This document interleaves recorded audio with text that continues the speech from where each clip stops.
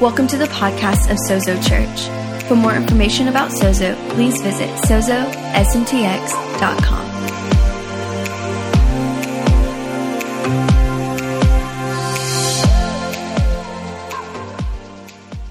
Do you know how free you are? Do you know how forgiven you are? Do you know how pure you are? If the blood of a goat could take away the sins of an entire nation for a year, what did the blood of the Lamb do?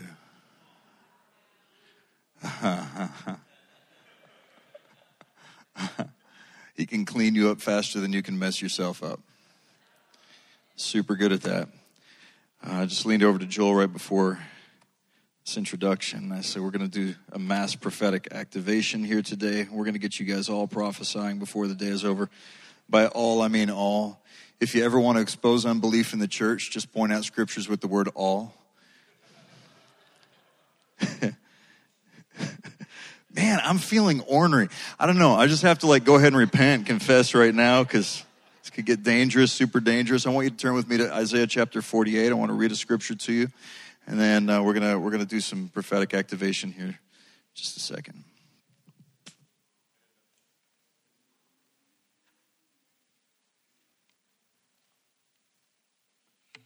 I want to show you something maybe you've never seen before. Maybe you have. Maybe you've all seen Isaiah 48, which I hope. But if you haven't, you should. You understand that God's always doing new stuff, right? I'm a huge, huge fan of church history. And if you've not read any of the early fathers, you really should. Because it's amazing what came out of the mind and hearts of people who were not distracted by Facebook. They just had nothing but time to just soak in the presence of the Lord and just get the oil of anointing. And like Joaquin said today, start an oil fire and just get lit. And then just write from that secret place. And some of these people didn't have access to the scriptures as you and I do, but then they ended up having to completely rely upon revelation of the Holy Spirit. And based upon that revelation, they unveiled things that we can see were actually validated in the scriptures. I love to read the early fathers. I like. How many of you have read the letter of Clement of Alexandria to the church in Corinth? Anybody done that? All of you? Good. You should. You should read this. One of the first church writings that we have. Clement knew Peter and Paul before they were martyred. And there was I don't know I'm talking about this, but this is for somebody in here. There was a church split that happened in Corinth. The very first church split that we have on record happened when young leaders saw old leaders as being irrelevant. And they took the old leaders and they kicked them out. And the young leaders basically staged a coup and they took over the church. Well, Clement of Alexandria up the road was really, really not cool with this. And he wrote a letter that you actually all should read. It's available free online on the internet. It's really good to check out. What he simply said to these guys is this: hey, the church is the body of Christ. And when you divide the church, you do literal violence to the body of Christ. And then you just kind of let that hang. Well, to these young leaders' credit, they repented, went back to the old leaders, reformed the church, healed the rift, and the church didn't divide again for 2 centuries. For the next over 200 years, the letter of Clement of Alexandria was read in every known Christian church almost every week. It was that important. It was that big of a deal. They counted this to be like the thing that actually was going to hold the body of Christ together. And in that unity, all the way up until the 3rd century or 4th century, beginning of the 4th century, the church actually had no record of division or split at all and turned the world upside down. And they became absolutely unstoppable until 312 Constantine, he decides it's time to make Christianity the global religion. Everybody has to be a Christian, whether you like it or not. Forced evangelism. And then the Council of Nicaea in 325 basically established what we were going to believe. And in 325, we actually stopped reading the letter of Clement. We just quit. We figured, hey, we all know what we believe now. Everybody's a Christian. The church will never divide again. It will always be united. And so we stopped reading it. And then somewhere around 1517, a guy named Martin Luther decided to start and stage what ended up becoming the Protestant Reformation. I was in Wittenberg, Germany on Reformation Day at midnight in Martin Luther's church. Luther phenomenon, but not perfect. And if you've read his stuff, you know that his last two writings were just horrible. I mean, he should have just quit before the last two. Proof positive that any good sermon can go bad with the phrase, just one more thing. So Luther launches in 1517, he launches what we know as the Protestant Reformation. So I am in Luther's church, myself and a gentleman who used to be a theologian from Princeton Theological Seminary who I work with named Dr. William Lewis. He's more educated than I'll ever be, but I get a chance to work with him and just love this opportunity to collaborate. And then I'm with a gentleman from here in Austin. Some of you may know Thomas Cogdell, who's part of the Austin House of Prayer for many, many years, and then another friend of ours. So there's four of us, and it's at midnight. We're in Wittenberg, Germany. Over there in Eastern Germany, where it used to be Eastern Germany, still looks just colorless and gray and lifeless, except for these big old churches. And we go to Luther's church. It's freezing cold. It's in the middle of the night, and nobody else is at the church. But it's lit and open. And there's a German caretaker in there, and he opens the doors for us, and can we come in and pray? And he goes, yeah, we actually opened it up, believing that there would be many, many people who would want to come in and pray. But apparently it's just the four of you. And so there we are in Wittenberg, Germany, the 500th anniversary of the Protestant Reformation. It's about to be midnight. He says you can go anywhere in the building you want. So we were going to walk and pray. He says you can go anywhere in the building you want. You just can't, go up to where the Bible is up in Luther's pulpit. You can't do that. Well, Dr. Lewis he's older, and the older you get, the less you care about rules.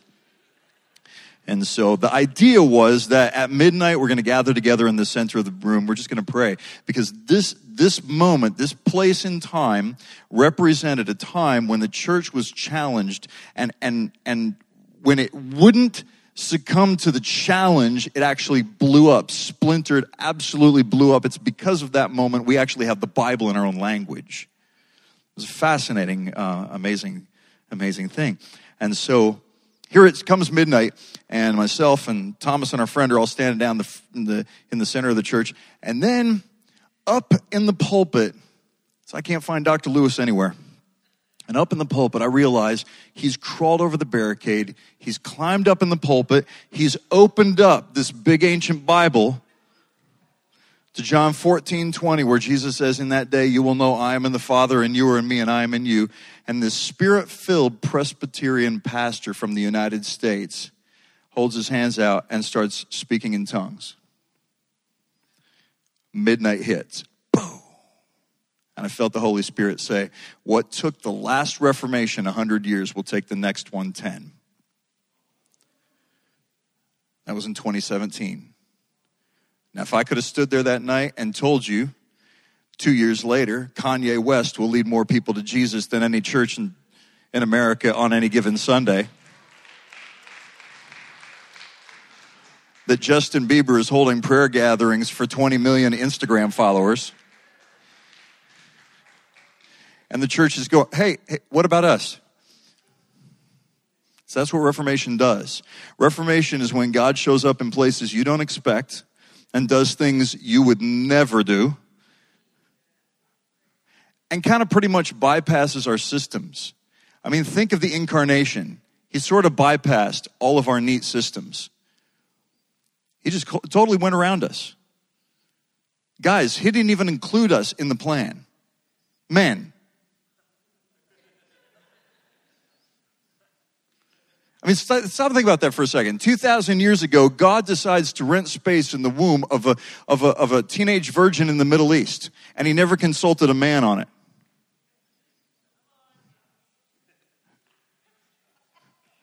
I think the question of whether or not women are qualified to carry the glory has been answered eternally, all right?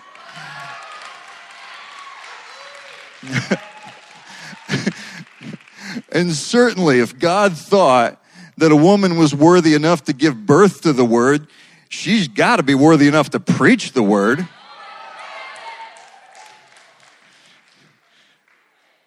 That's what I think, at least.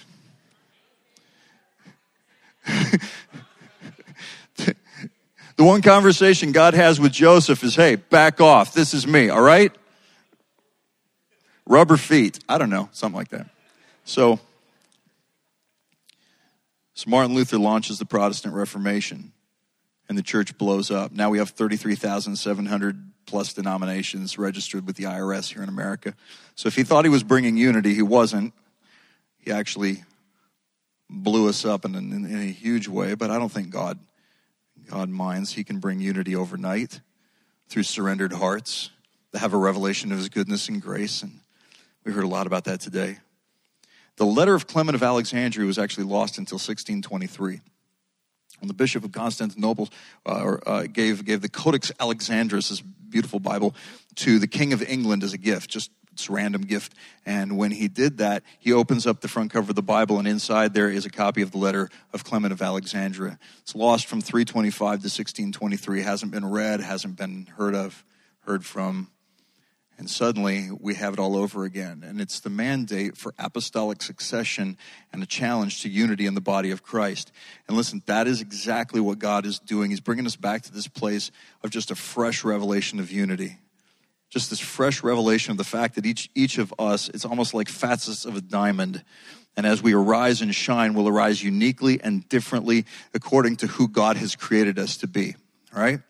And when he shines through us, he will shine in ways that we would have never thought possible. He's doing new things. You haven't seen it all. I know people say, wait. The Bible says there's nothing new under the sun. Exactly. It is in the Bible. But you know where that is? It's in a book called Ecclesiastes. You know what else Ecclesiastes says? Don't give an inheritance to your kids, and money's the answer to everything. Ecclesiastes is a fantastic example of what happens when a wise guy decides to stop tapping into the wisdom that's freely been given to him. And it's a gift to us that book is included, because Proverbs is an example of Solomon when he's got a solid relationship with God. Song of Solomon is an example of Solomon when he's got a relationship with God. Ecclesiastes is a great example of a person who had a relationship with God, but he got complacent and he got cynical. And he starts mixing his own flesh and his own bitter cynicism with genuine wisdom. And it's really hard to tell one apart from the other unless you really know the heart and the character of God. So quote Ecclesiastes to me to justify the fact that a creative God who is by nature love is not creating anymore is theologically not going to work for me, okay? You got to understand that Ecclesiastes is not the litmus test by which God is going to move. Nothing new under the sun. Let me read you another one. Isaiah chapter 48. You ready? Verse 6. You have heard, and look at this, and will you not declare it? Now stop for a second. This line is a setup for Isaiah the prophet to respond to the word he's about to get. My dad used to have this saying, Bill, a thought left unsaid is as good as dead. You don't need to speak every dumb thing that comes into your mind. Good advice. I still use most of the time. But God will drop things into your spirit that don't carry weight and power until you let them move out of your mouth to create sound that enters into the atmosphere. Ephesians chapter 3 and verse 10 says that the manifold wisdom of God might be made known by the church to principalities and powers in heavenly places. So the idea is this. In the old covenant, God would send messengers known as angels with messages for man. In the new covenant, he's filled you with his spirit, and now you have been given access to things angels long to look into. And now, instead of angels coming to you with a message, the angelic realm is essentially hanging out here in San Marcos or over your house or around your kids or whatever, and they're listening for something. They're listening for people who are directly connected with the Spirit of God to stop just thinking good thoughts about the word and actually put it on their lips so that the angelic realm is clear of its assignment. Because there's no record in the scripture that angels can actually read your thoughts. Psalm 103 is a good example of this. There's a section in Psalm 103 that says, bless the Lord, you his angels, who excel in strength, who do his commandments, listening for the voice of his word.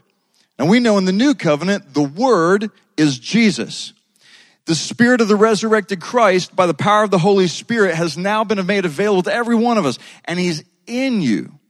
And so when he's in you and he moves out from you, the way it works is through prophetic anointed declaration. That anointed declaration is what releases the kingdom.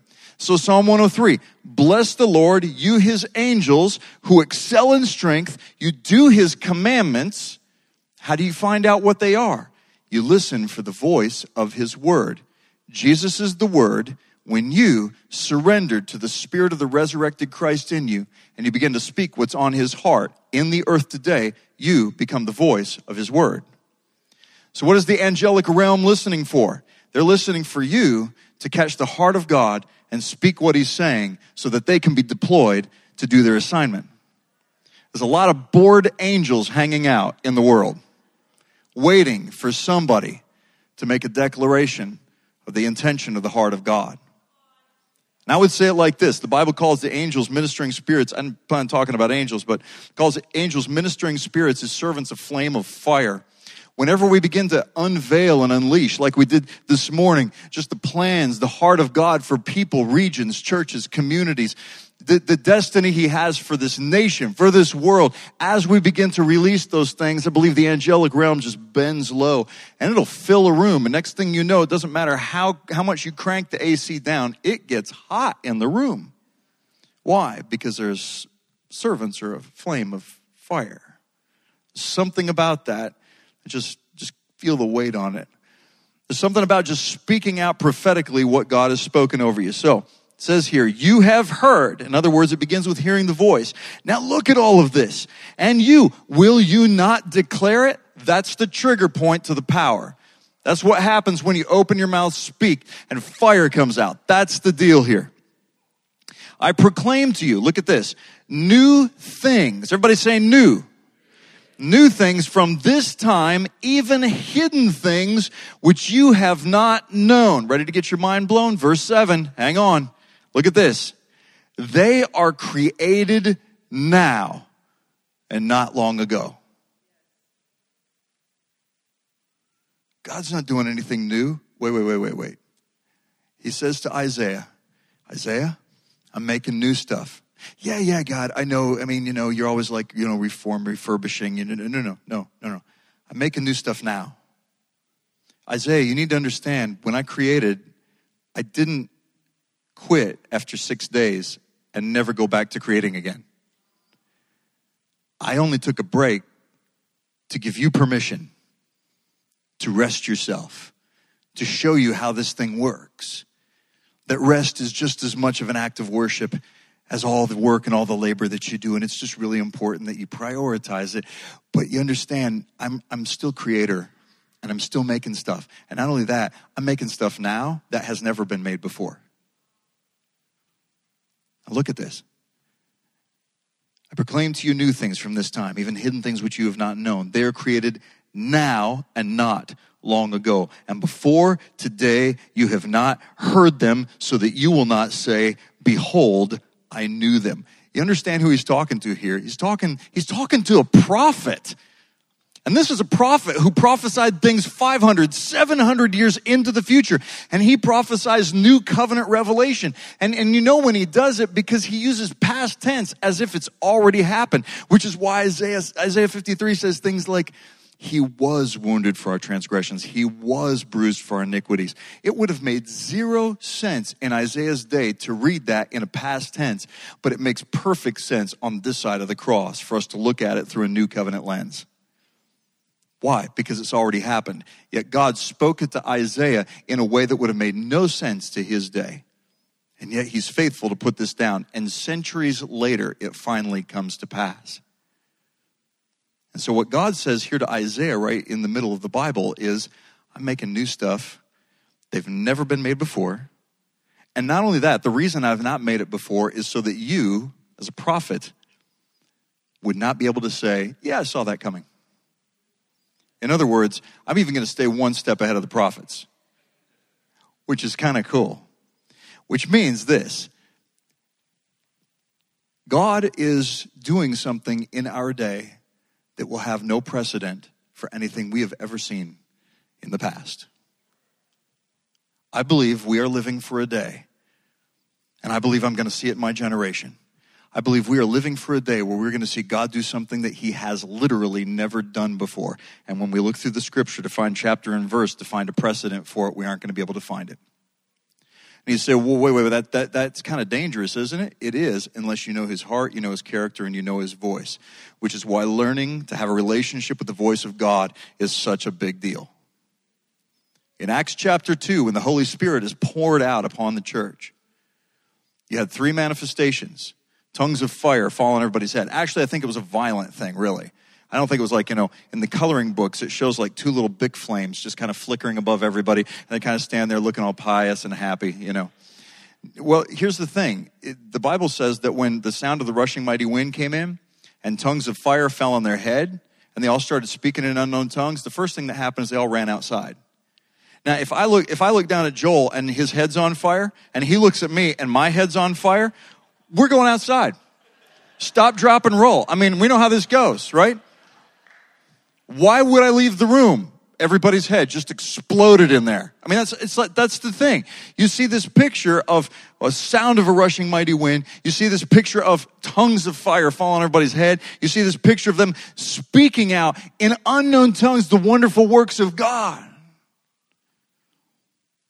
And Peter stands up and he does actually he makes a major theological error here. You hear the sarcasm in my voice. This is what he stands up and says. This is that which is spoken of by the prophet Joel. He actually, prior to that, he goes, hey guys, heads up, these folks aren't drunk like you think they are. In other words, they looked absolutely hammered out of their mind. These people aren't drunk like you think they are. This is that which was spoken of by the prophet Joel, saying, in the last days, I'll pour out my spirit on all flesh. Everybody say the word all. What does that leave out? Even Kanye? All right. In the last days, I'll pour out my spirit on all flesh. And this says this, your sons and daughters will prophesy, your young men will see visions, and your old men will dream dreams. 3 manifestations, prophecy, dreams, and visions. But what happened in Acts chapter 2? There's no prophecy, there's no dreams, there's no visions. You have tongues, the sound of wind, and fire. Yet by the power and the authority of the Holy Spirit, even though the lists don't match, and the new list of manifestations has 0 scriptural precedent. It never been written about before. Peter, because he has a relationship with the heart of God and the Holy Spirit of God, is able to stand up and with authority goes, this is that. And I believe there are people who are going to see manifestations of the Holy Spirit that we literally have no precedent for, that's going to require people with connection to the heart of God to be able to look at a very confused and bewildered world, wondering, going, what is going on here? And say, whoa, time out. This is that. But the lists don't match, Peter. It's the same Spirit. And he does whatever he wants to. And according to Isaiah chapter 48, he can still do new stuff that's never been done before. Now, some of you have a revelation that has become a life message. And this is where I want to go with this today. You have a revelation that has become a life message. It's something that's in you. It's burning in you, but it seems so obvious you just automatically think everybody else already knows all this. And so you hold on to it and you don't let it become like, I would say it like this. Your life message is like a zip file that feels really normal. And if somebody was to ask you to preach the gospel, you don't even need notes for it because it's your life. It's your story. It's your relationship with God. When somebody asks me to preach the gospel, it's like they're asking me, would you tell me about the best friend that saved your life? I don't need notes for that. That's my story. That's my life. I know the narrative of that. I know how that works. I know every part of that. I've lived that. Your life story will seem so obvious to you that you don't think anybody's going to want to hear it. You'll see a revelation that just, everybody automatically knows this. No, it's something that God has hidden from before the foundation of the world that he wants to show you. And when it becomes spoken, the entire body of Christ suddenly goes, wow. I'll give you an example. If I was to say, major hero of mine, I know Joel's as well, Bill Johnson. If I was to say, what's Bill Johnson's life message, what would you say? on earth as it is in heaven. Where'd he get that? From the Lord's Prayer. Who in church doesn't know the Lord's Prayer? But it took one guy to go, hey, I think we've been going by this line a little too fast. Maybe we should take a pause and see something here. And suddenly he drew the entire body of Christ to go, maybe Jesus wasn't joking about that. Maybe we don't have to wait until we die to actually see the fruit of that. Maybe we're actually the kingdom that brings this. How do we not see that?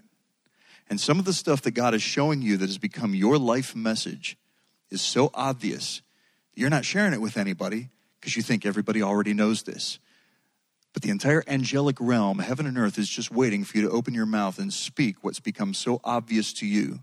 So that like a zip file, it's like uncorking a bottle. Suddenly, it's like you just thought there was just a little there, but there is so much more. So today, I want to prophesy into a bunch of life messages in this room. Because I feel like, I was sitting there looking around the room today, I thought, I'm looking at a room full of leaders. Full of leaders. And if you don't think you are the most qualified. All right, so we have an extra handheld microphone somewhere around here. I want you to answer this question for me. Every one of you, if maybe take something to write with, to write on, get your iPhone, iPad, whatever you got. And I want you to answer this question. What's my life message in 2 sentences or less? What's my life message in 2 sentences or less? For me, you heard it last night. You're one with God in Christ by the power of the Holy Spirit, and he did that. God is better than you think, and you can't imagine him better than he is. No distance, no separation. These are words that catalyze my life. These are words that guide everything that I do. These are words that I live by. There's so much life on them for me. I'm giving you a chance to do some writing and just not pay attention to what I'm saying right now, but I want to ask you, what is your life message in a sentence or two? I want to ask you what those are, and we're going to hear from some people. Some of you already know. When I asked you, you didn't even have to stop and think too much about it. How many of you already know your life message? All right. I'm sorry, one more time. Give me your name again. Dustin. Thank you, Dustin. Yeah, I was right. I just wasn't going to guess. Okay, hands up. You already know your life message right off the top of your head. Dustin, go find somebody. I don't care who it is. Just get to him. Hi. Hey. What's your life message? To set people free. Set people free. Right. Elaborate on that for a little bit. Just give me a couple more lines on it. They would know Jesus Christ. Come on. In their hearts, and that they wouldn't be limited by everything else that used to define them or oppress them. Beautiful. I bet you could preach on that for hours. Yeah. I've told I go too long. To set people free. Do you understand? I said this last night. One of the highest values that God has is for freedom, because God by nature is love. And love requires freedom in order to even be experienced. I mean, the importance of the ability for you to be able to say yes and no in your closest relationships is the freedom for you to actually experience being chosen, which is how you and I access love. If somebody has to choose you, you don't feel too loved by that. But if somebody desires to choose you, wants to choose you, wow. The Bible says who the Son sets free is free indeed. You pulled Jesus into this place of freedom. As you reveal Jesus, you're going to set people free. And I feel like there's something amazing about the way that you have the ability to reveal Jesus. Because the thing that's the priority on your heart is the priority on his heart. And it's interesting because most people, when they say the priority on their heart, if in one word, would probably be love or maybe joy. Freedom gets way down on the bottom of the list. Yeah, I believe it's the highest priority of a God whose heart is love. Because he didn't come to make us religious, he came to make us free. It's interesting because I think if you and I had the chance, if you say, well, if I could keep people from hurting one another, I would most certainly do it. And people always ask me the question, why is there so much pain in the world? What's going on? It's freedom. Freedom. And you know what pain does? Good choices and bad choices, they actually demonstrate to us how connected we actually are. Because the only reason you ever inflict pain is when you stop thinking about somebody else and you're completely thinking about self. Like what I'm doing doesn't hurt anybody. Next thing you know, people all around you are absolutely devastated. So what does it do? It demonstrates to us the fact that every choice that we make actually it connects to somebody else, because even though there's distance and separation in the flesh, we're one spirit. It all testifies to unity. And we begin to realize, oh my goodness, I've caused pain in somebody's life. And then suddenly we turn that around and we begin to say, okay, I'm going to now surrender my heart, my attitude, my actions, my word to release healing and grace into somebody's life. Now, the same effect that caused a destructive shatter like glass starts to put things back together. And it doesn't matter how much a life has been shattered by the abuse of freedom. The Holy Spirit comes and teaches us to manage our freedom, bring all those broken back to pieces back together, and let the light of Christ shine through it, and it becomes a kaleidoscope. And sometimes I think that's how the artist creates. But it takes people who know the value of freedom in Christ in order to do that. And I would say this, and I don't know anything about you, but you don't preach freedom unless you felt bondage and you know the value. And I don't trust any preacher that doesn't walk with a little bit of a limp. If they don't, I just stand back and go, oh, okay, I'm going to pray. I'm going to pray. Jesus says to Peter one day, Peter, Satan has asked to sift you like wheat. Remember that? If I'm Peter, I'm going, you said no, right? Because we're friends. And he's the devil, right? So why are you even having a conversation? I don't understand what's happening right now. Here's what Jesus says to Peter. He goes, I'm going to pray for you. And when you return, strengthen your brothers. When you return, that implies restoration. Strengthen your brothers. That requires influence, which implies leadership. So Jesus looks at Peter, who hasn't even fallen yet, and he sees him as a restored leader before he's even fallen. So Jesus isn't threatened by Peter's failure because he knows who he is, even before he fulfills that destiny. And that's what freedom is. Freedom is you looking past the failures that have happened and haven't even happened yet to speak into and release destiny over their life and invite them into a place where they surrender to it. Can't control them. Just invite them. Beautiful. Awesome. Bless you, man. Minister of freedom. I like that. Somebody else. Life message. I don't care. Pick somebody. Anybody you want. My love story. Hi. Trust in the Lord with all your heart.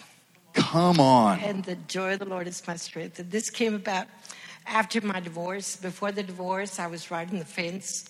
And then after the divorce, it was either trust God or, flounder. And I chose to trust God.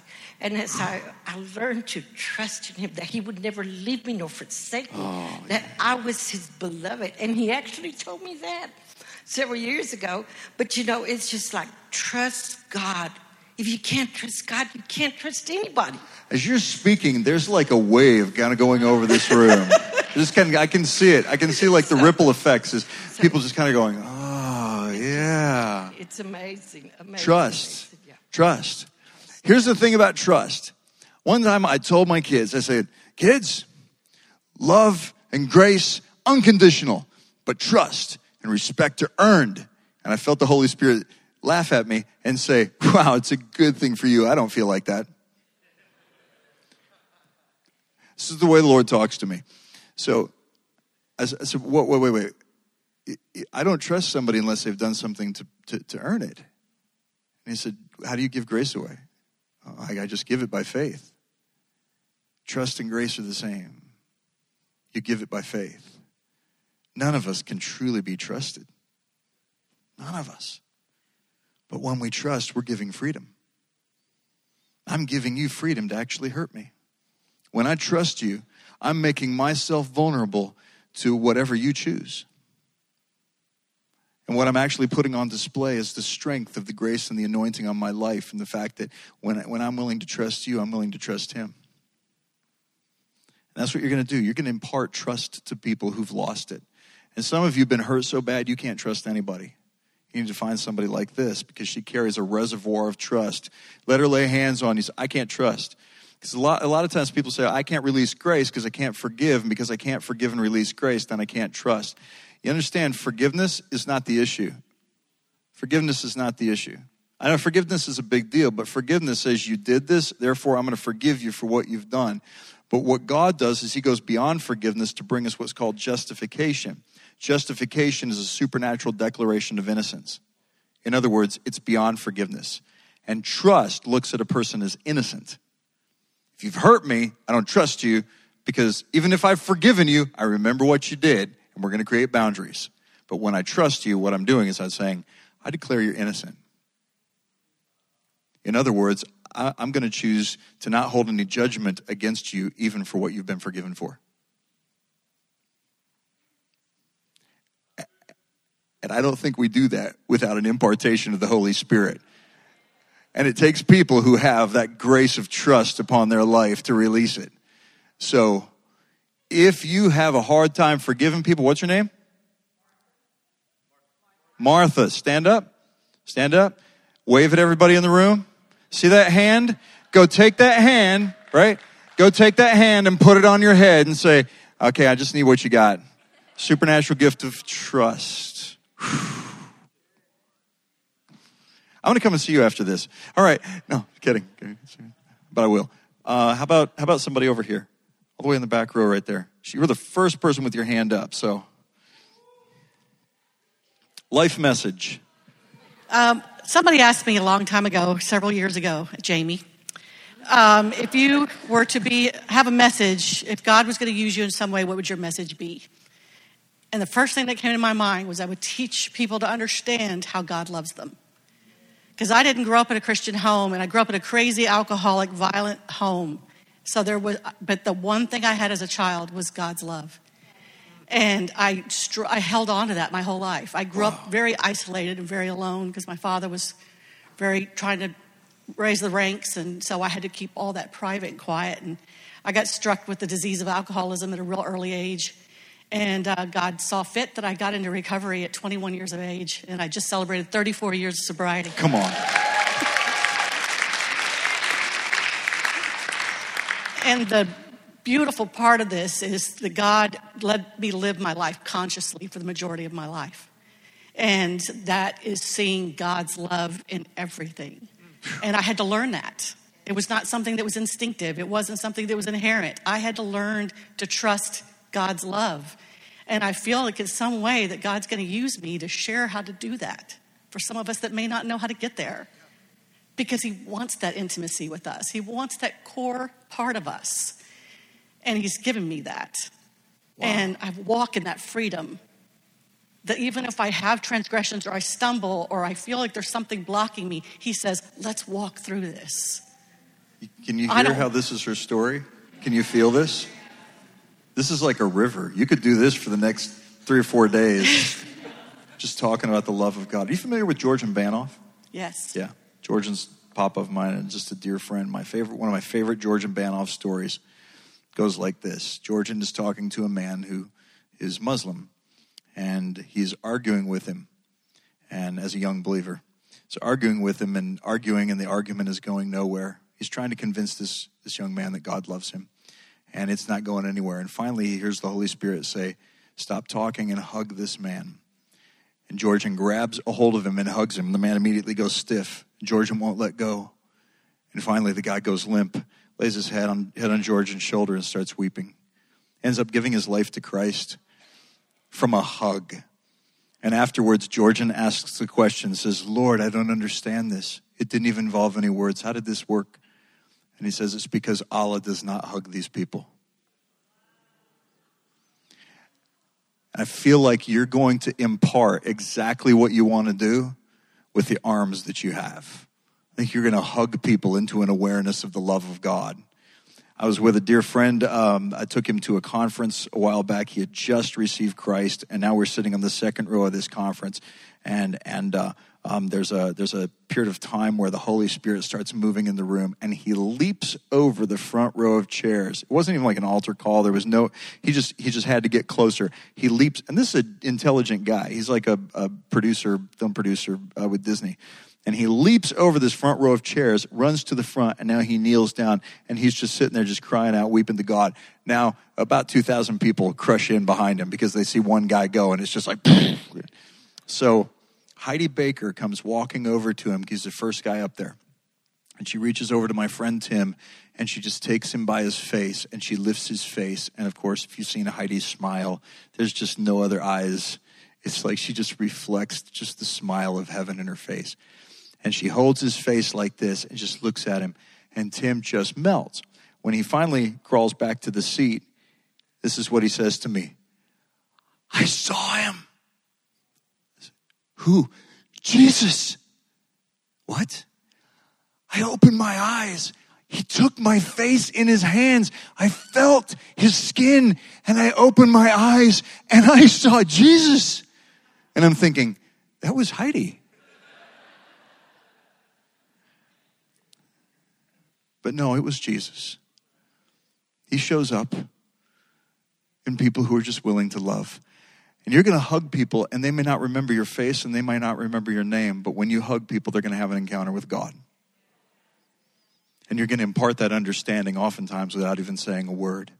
And because you love words, you'll release words, and you'll give instruction with words, but instruction will turn into revelation in your arms. Amen. Wow.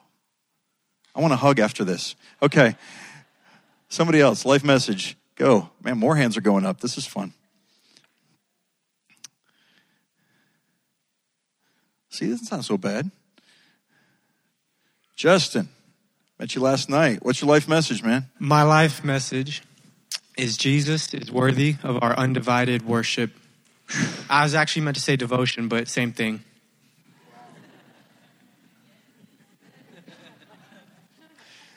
Jesus, say it again. Jesus is worthy. Of what? Our undivided devotion. Yeah. Talk about undivided for a second. I think we wake up with one thing on our heart and mind, and everything we do is just unto that one thing. And whether that's work or school, it's just all to Jesus. David said, one thing have I desired of the Lord, and this will I seek after, that I may, listen to this, dwell in the house of the Lord all the days of my life. For the purpose of what? To behold the beauty of the Lord and to inquire in his temple. Now, here's the thing. Could David have possibly known when he said, one thing have I desired, and that is to dwell in the house of the Lord?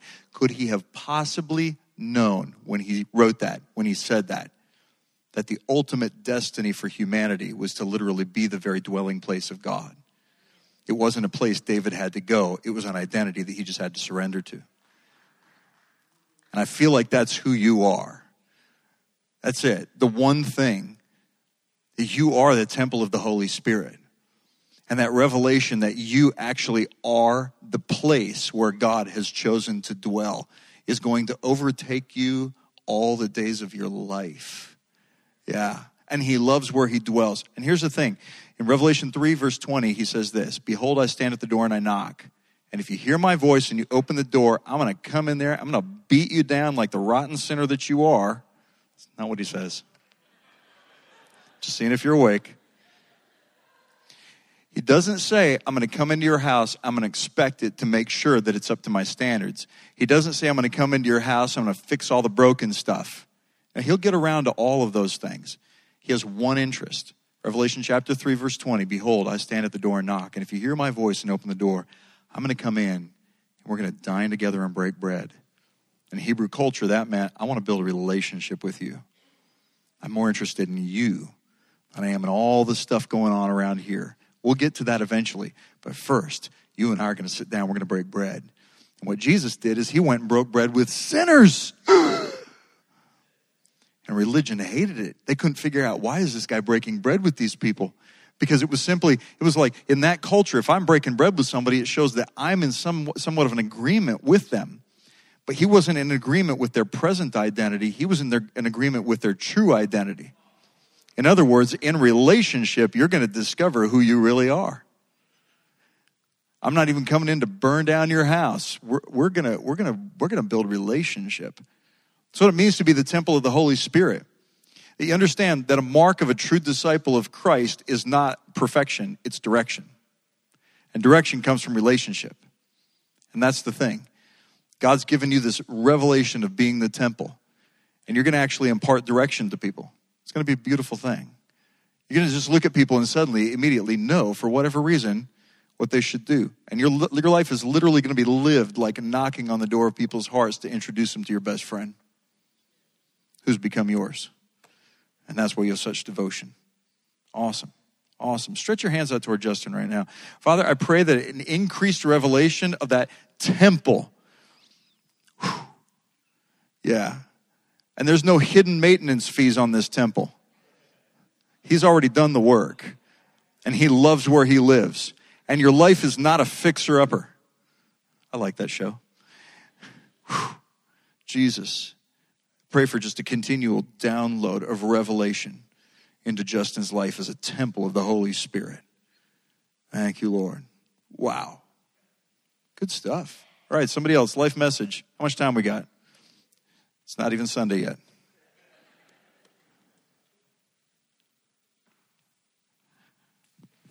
Hello. Hi. So mine's kind of twofold. One is it comes from the verse in John where Jesus is saying that in this world you will have tribulation, but I've overcome the world. And so it's the fact that he says that you will have problems and struggles. It doesn't say that you are those problems and struggles. Come on. And so I hear all the time women, especially women, talk about how they are depressed and they are anxious. And they put that on as like who they are. But that's not who they are. It's just what they have. And it's a temporary thing. And the other part of it is I feel like that they don't feel worthy of not having that problem. And so, and not worthy of not having, and not worthy of having like the love of God. And the fact is that they are worthy because God says they're worthy. So it doesn't matter how you feel. It's the fact that God says that you're worthy. That makes you worthy. And that's all that matters. So good. So good. So she quoted John 16:33, where Jesus says, "These things I've spoken unto you, that me you may have peace." Would have been great if you would have just put a period on the end of the sentence and stopped right there. But then went on to the part that you like. This is the part that people don't like. In this world, you will have trouble. Thank God he doesn't stop there. He goes on and says, "Be of good cheer, for I have overcome the world." All right, now listen to this. God invented time, right? Don't ever worry about that you're going to run out of time or that you're wasting time. He can make more, right? He can do more in 10 minutes than you've spent the last 10 years screwing up, all right? So here's the way that God messes around with time tenses. And that's why this verse is so fascinating. He says, in this world you will have. Now what time tense is that? Future.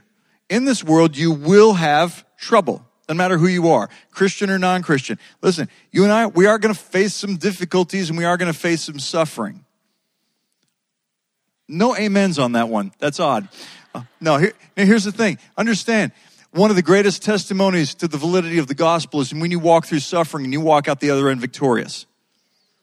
It's not that you avoid suffering.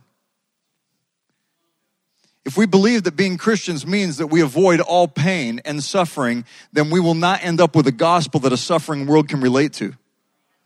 Right? So, in this world, you will have trouble. But here's the promise.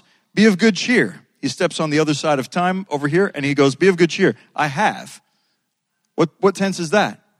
Past tense. I have overcome the world. So, the idea is this.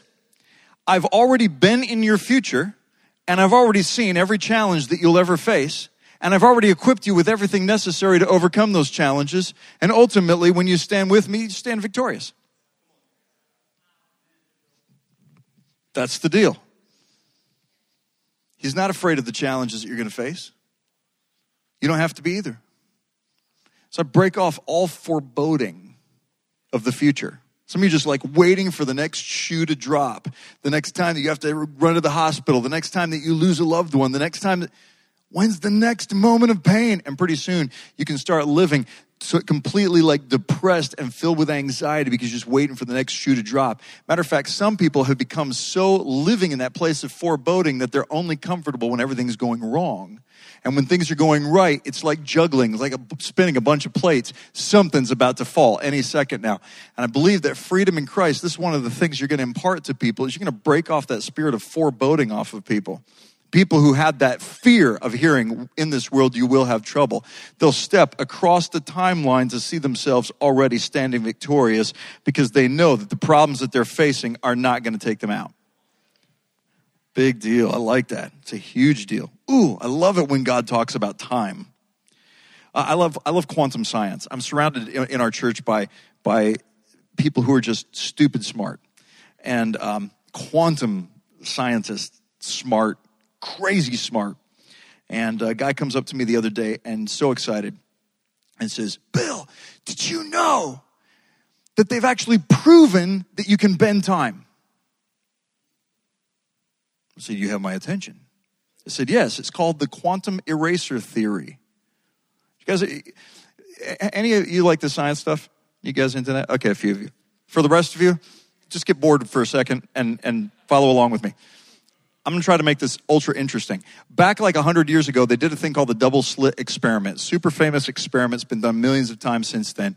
And the point was, is light a particle or a wave? And the answer to the question is yes. In other words, it's a particle that acts like a wave. But the unintended byproduct of that experiment was this realization, and that is that light responds to being observed. In other words, light acts differently if somebody's looking at it. True. That's not even like Christian stuff. That's like quantum scientists. These are like atheists saying this. Yeah, it's weird. Like it's almost like it knows it's being watched. Okay, so then you can imagine for the last century, they've done tons of experiments with light. And in 1999, they came up with this experiment that became known as the quantum eraser experiment. And it's been done tons since then, and they have proven what this first experiment actually theorized. And this is the way it works. I know this sounds kind of heady, but follow along with me. You're going to find this super fascinating. They fire a single beam of electrons into a crystal, and that crystal splits that beam into two, each one having half the power of the other. So they know they've actually made the split. And this beam over here goes into a box and gets registered on a wall. You can actually see the dot of electrons, the light hitting the wall. And over on this beam, it goes like way across this room, long room, and it hits a wall like way over there. Where inside this box, there are these tools of observation. So when they turn on the tools of observation, the light changes. But here's the crazy part about it. When they turn it on over there, it actually changes over here too. And why is that such a big deal? Well, because this has already happened. What happens over there should not affect what has already happened over here. So this little experiment, simple as it is, proved to scientists that it is possible to make a decision in the present that has an effect on something that has already happened in the past.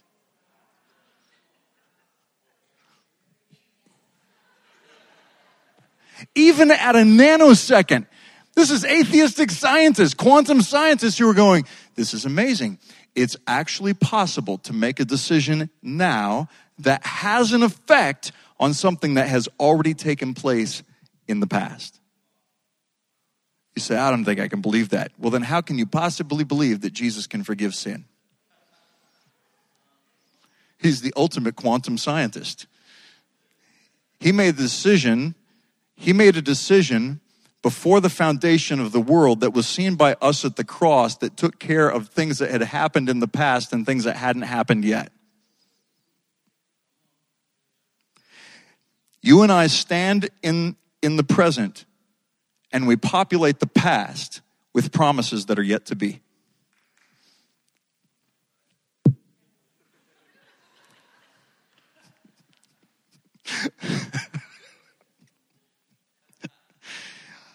Here, let me just say this. Don't be afraid of wasting time. You never waste time in the presence of God.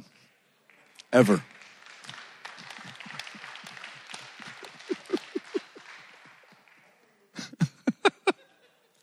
I'm with a group of Korean students one time, and we're doing a meeting in the Poconos for a bunch of Korean students and the leadership of this church. And there's a young man named Young Song who's sitting next to me on the floor. We've got a bunch of leaders around the room. And I said, guys, I just want you to, we're going to do a little experiment. I'm going to play this song. It's about 6.5 minutes long. May we never lose our wonder, right? And so playing this song on my iPad, and I said, I want you to close your eyes. I want you to see Jesus in front of you. Just let him, just imagine him, just see him in front of you. And then let him speak to you. And then let him take you on a journey somewhere. So I play the song. It goes on for about 6 minutes, 6.5 minutes. And all of a sudden, we get to the end. I say, okay, guys, tell me what you were seeing. Tell me what you're experiencing. And Young here, he's not asleep. He is tranced out. And all of a sudden he goes, whoa, hey, what? And he looks around the room like, you guys still here? How long have you guys been sitting here? Have you guys been sitting here this whole time? And I go, how long do you think we've been sitting here? And he goes, a week. He goes, I haven't been in this room for a whole week. And I'm like, no, it's actually 6 minutes and 35 seconds, Young. And he goes, no, I was gone. You said, see Jesus. I saw him. He was kind of like foggy, and there he is. And we're he's sitting in front of me, and all of a sudden, I get wrapped around into him. I'm like morphed into him, and he says, I want to show you something. And now my hands are his hands, and now we're creating things. We're making stuff. And he says, and I went through the first 6 days of creation with Jesus. I literally spent 6 days with Jesus. We're walking through the garden. We're having an incredible time. We spent the last day at rest, and boom, now I'm back here. He spends the next 2 hours telling us about his first day with Jesus. 2 hours, just a small portion of what happened, what I perceived, in 6 minutes and 35 seconds.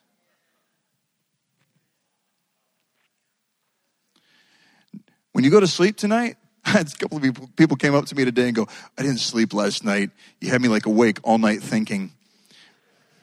Some of this revelation, by the way, comes to you in time capsule format. You'll wake up at like 3 o'clock in the morning going, whoa, I get it. I just set a bunch of you up now. It's going to happen.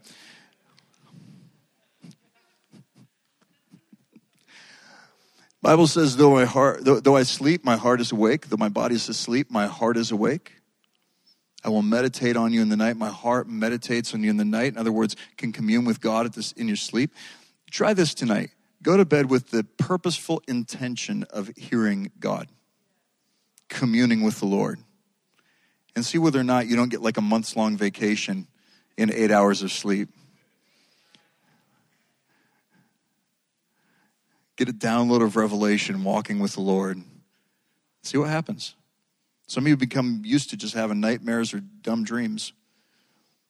But if you go to bed with the intention of communing with God, you may be surprised what happens. Some of you are dreamers, seers in the night season. And some of you, God wants to give your night seasons back. It's like the devil has stolen some of your sleep. Okay, that was for somebody in here. All right, one more. Let's do it. And then we're going to do a mass prophetic activation. Where's the microphone at? She just thought I was done. Right back here, gentleman in the back, right there, yeah. Life message. Okay, so it's in Isaiah. Repair the breach, restorer of streets of which to dwell. And the other verse, every valley be lifted up, every mountain and hill be made low, rough ground become level, rugged places a plain. So to me, that's always the, when talking of the land, it's the hearts of God's people. The valleys be lifted up. It's preparation for the coming of the Lord, basically. Love that. Yeah. Preparation for the coming of the Lord. Mm-hmm. All right, a couple of thoughts about this. The first one is the coming of the Lord. I believe that the Lord doesn't come to us until he comes through us. Here's the thing. It's like we're looking for him to show up like this. The Bible says in Colossians chapter 3, set your mind, set your heart, set your affection on things above, not on things of the earth. For when Christ, who is our life, appears, we also appear with him. Now, the word when is the word whenever. Actually, it's a continual state of being. It's ongoing. So it goes like this. Whenever Christ shows up, you show up. Whenever he appears, you appear. The more that he is seen, the more you know who you are. Here's the deal. It's like this. The world will not see Christ coming like this until they see Christ coming in us, through us, to them. We're going to put him on display. You are essentially ushering in the coming of the Lord by putting him on display. It's when people begin to see Jesus in his church, the glory of God in the people of God. This is a huge deal. And when you begin to realize this, then suddenly you suddenly begin to realize you have the power to actually shift the topography of the landscape around you. In other words, if this land has been spiritually rugged, every hill be brought low, every valley be raised up. What are the valleys? Well, the Bible talks about the valley of the shadow of death, which I think we only ever go through the valley of the shadow of death only to discover that death is nothing but a shadow. So you come up against a mountain, you move it out of the way. Valley of the shadow of death, let's fill that in. We're not even going to visit there. And everything becomes smooth. The highway of holiness is no rocks in it, nothing. You just move it all out of the way. You become a spiritual catalyst to actually change the landscape around you. This is the power of the Prince of Peace in you. Okay, we're going to finish up with this. I'm going to just give you this revelation, then we're going to do a mass activity. You are built and designed to carry the glory of God. You were created to carry and put on display the glory of God. Now, what is the glory of God? Well, Moses goes to the mountain 3 times. And on the 3rd time, he makes this request to God, show me your glory. And you remember what God said? I'm going to make all of my goodness to pass before you. So the manifest goodness of God is, by definition, the glory of God. Okay? Now, the Bible says the earth will be filled with the revelation knowledge of the glory of the Lord, just as the water covers the sea. Think about this. What do we think that is? Do we think that suddenly, it's like Jesus culture music just starts playing in the air? And everybody's like, whoa, it's this foggy presence of everywhere. It's like, no. The earth will be filled with the revelation knowledge of the glory of the Lord, the manifest goodness of God. But where does that goodness show up? Ephesians chapter 3 and verse 20 and 21. Now to him who is able to do exceeding abundantly beyond all you could ask or think, according to the power at work within you, listen, to him be glory in the church. In John 17, Jesus says, Father, the glory that you've given me, I give to them, so that they may be one, just like we are one. I in you, you and me, and I in them, perfected in unity, so that the world may know that you sent me and loved them just like you loved me. I hope you're following this train of thought. And if you're not, let me just circle back around and pick you up. On the mountain, show me your glory. I'll make all my goodness to pass before you. The earth will be filled with the glory of God. The glory of God is shown in the people of God. To him be glory in the church. So the manifest goodness of God resides in the people of God. Jesus says the glory that was given to him has been given to us for this purpose, that we would be one. The first place the goodness of God is shown is in the love we have one for another. The world looks at us, and do they see a dysfunctional family? Or do they see a diversity of thoughts and ideas and perspective, yet a family who in its diversity actually has laid down its desire to be right about everything in favor of its desire to be one?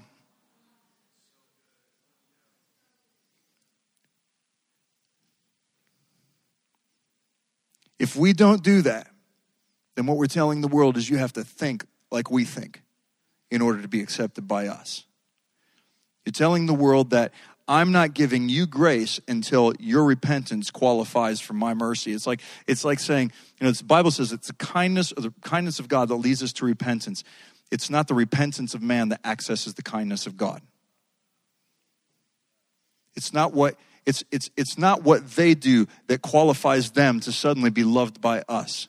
We initiate with grace, we initiate with mercy, and it begins in the house of God. Bible always says, you talk about this all the time, and people totally misunderstand this. Judgment begins in the house of God.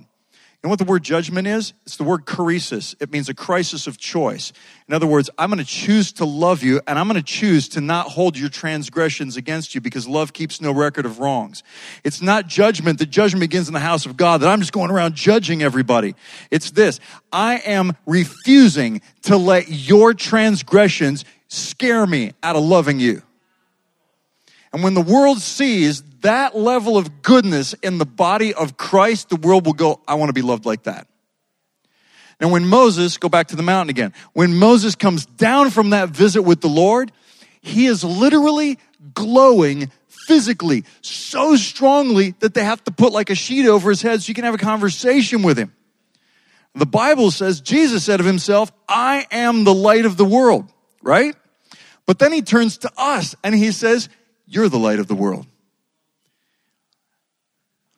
We think he was talking in metaphor? If Moses, under an old covenant, could come back from a revelation of the goodness of God and literally glow, how much more glory ought to be on us who are of the new covenant?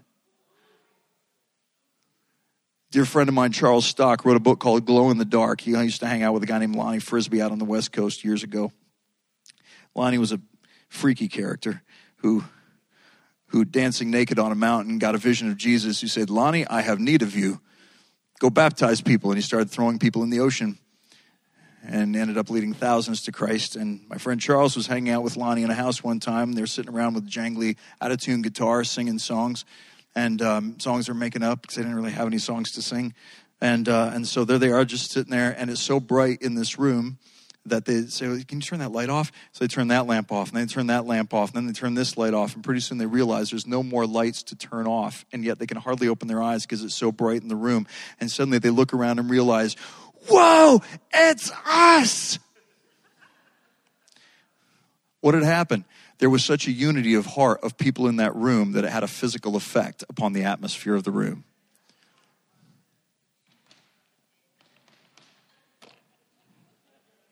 In Acts chapter 2, it says, when they were all in one accord, then the Holy Spirit fell. 10 days, 120 believers in an upper room for 10 days. I've been in some long church services before, but never 10 days. You said, well, when they were all in one accord. No, what was that?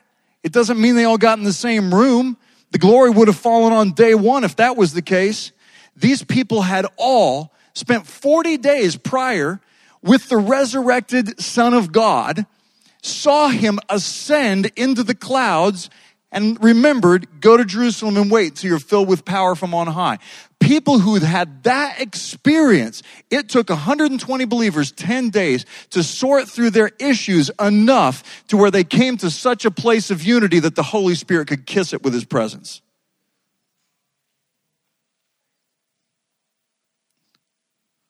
I'm looking for a day when the body of Christ is so united in heart and mind and spirit that it doesn't matter if you're Democrat, Republican, I don't care who you voted for. It doesn't matter what your perspective of the rapture is or tribulation or heaven or hell or all these different things. If you're a preterist, if you're a dispensationalist, if you're whatever kind of ist or ism you're into, whatever your particular branch of Christianity is, and this is my tribe. I'm a revivalist. I don't hang out with the Methodists. Whatever your ist is, I'm looking for a day when we look at each other and we just see people made in the image and likeness of God. And we just look down at people and be like, whoa, Jesus, you look great in your Joel costume today. We just look everywhere and we just see Jesus in people before they even see him in themselves. And we love each other as if Jesus himself was standing in front of us. And we awaken the world to that kind of love because there's a great little verse that we've turned into songs. It goes like this, that the world will know we are Christians by the love we have for one another. We are one in the spirit. All the hippies know this song. Wow, it's going. And we pray that all unity will, come on. And they'll know.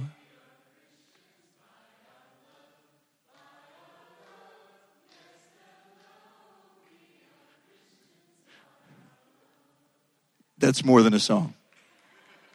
It's more than a song. It's more than a song. I love theology, but I've just about gotten tired of arguing theology. I'm looking for a theophany. Theology is the study of God. Theophany is the appearance of God. And he appears first in us to a world that doesn't know what he's like. And when we get a revelation of the goodness of God, we will shine again. We will arise and shine, for our light has come, and the glory of the Lord is risen upon you. For behold, darkness covers the earth. The Bible says, deep darkness the people, but the glory of God will rise upon you. And kings, nations will stream to the brightness of your arising. Woo! Come on. All right. Do we have time for one big activation? Can we do this? There's a lot of people in this room, so this is going to take some logistical heavy lifting, all right? I'm going to ask everybody to get up and come up and form two lines. We'll have to probably bend them down the end aisles, all right? We're not going to do a fire tunnel. This is going to be different than that, all right? Two lines, ready? Woo! Whoa.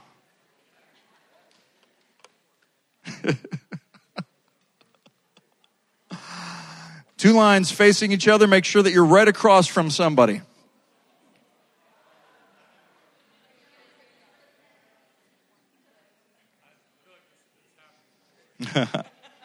Make sure you're right across from somebody. Directly across from somebody. All right. It's all right. You guys can form your own line going up down that aisle. That's cool. However you want to do it.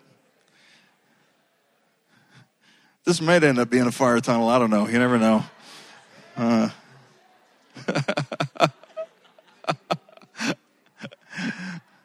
One time on the South Mall, the University of Texas campus, probably like 11, 12 years ago, we had, I think, the world's longest fire tunnel. Going in one end, coming out the other was a good 2-hour trip. It was so much fun. It was great. We didn't even know what to call it back then. Okay, so everybody's right across from somebody, right? Now, I want you to just listen to what I'm going to say to you. Every single one of you can hear from God. All of you, right? Is Jesus prophetic? Yes. Does he live in you? Yes. Then it's spiritually illegal for you to say, I am not prophetic. This doesn't mean that you carry the office of a prophet. It's very different. It's talking about the difference between a gift and an assignment, right? Today, for this purpose of this exercise, we're focusing on the gift that's available to everybody but because of Christ, not the assignment that's only available to a few, okay? But the gift of prophecy is just you catching the heart of God and speaking what the Lord is speaking, right? Everybody that's closest to me, the line that's closest to me here, right here, down in front of the stage, I want you guys to all turn around, face me. You guys turn, face the wall so that you're not looking at the people behind you. People behind you, I want you to switch around a little bit with the person on your right and your left so nobody knows who's behind them, all right? Now, people facing the wall, I want you to put your hand over your heart. I'm going to say a quick prayer over you, then I'm going to give you an assignment. Holy Spirit, wow. Holy Spirit, come and awaken the prophetic grace that comes from knowing your voice, hearing what's on your heart. And God, today I pray that in this simple exercise, that people would release not just information, but revelation. Bring us that simple, creative, childlike imagination all over again. Thank you, Jesus. Thank you, Jesus.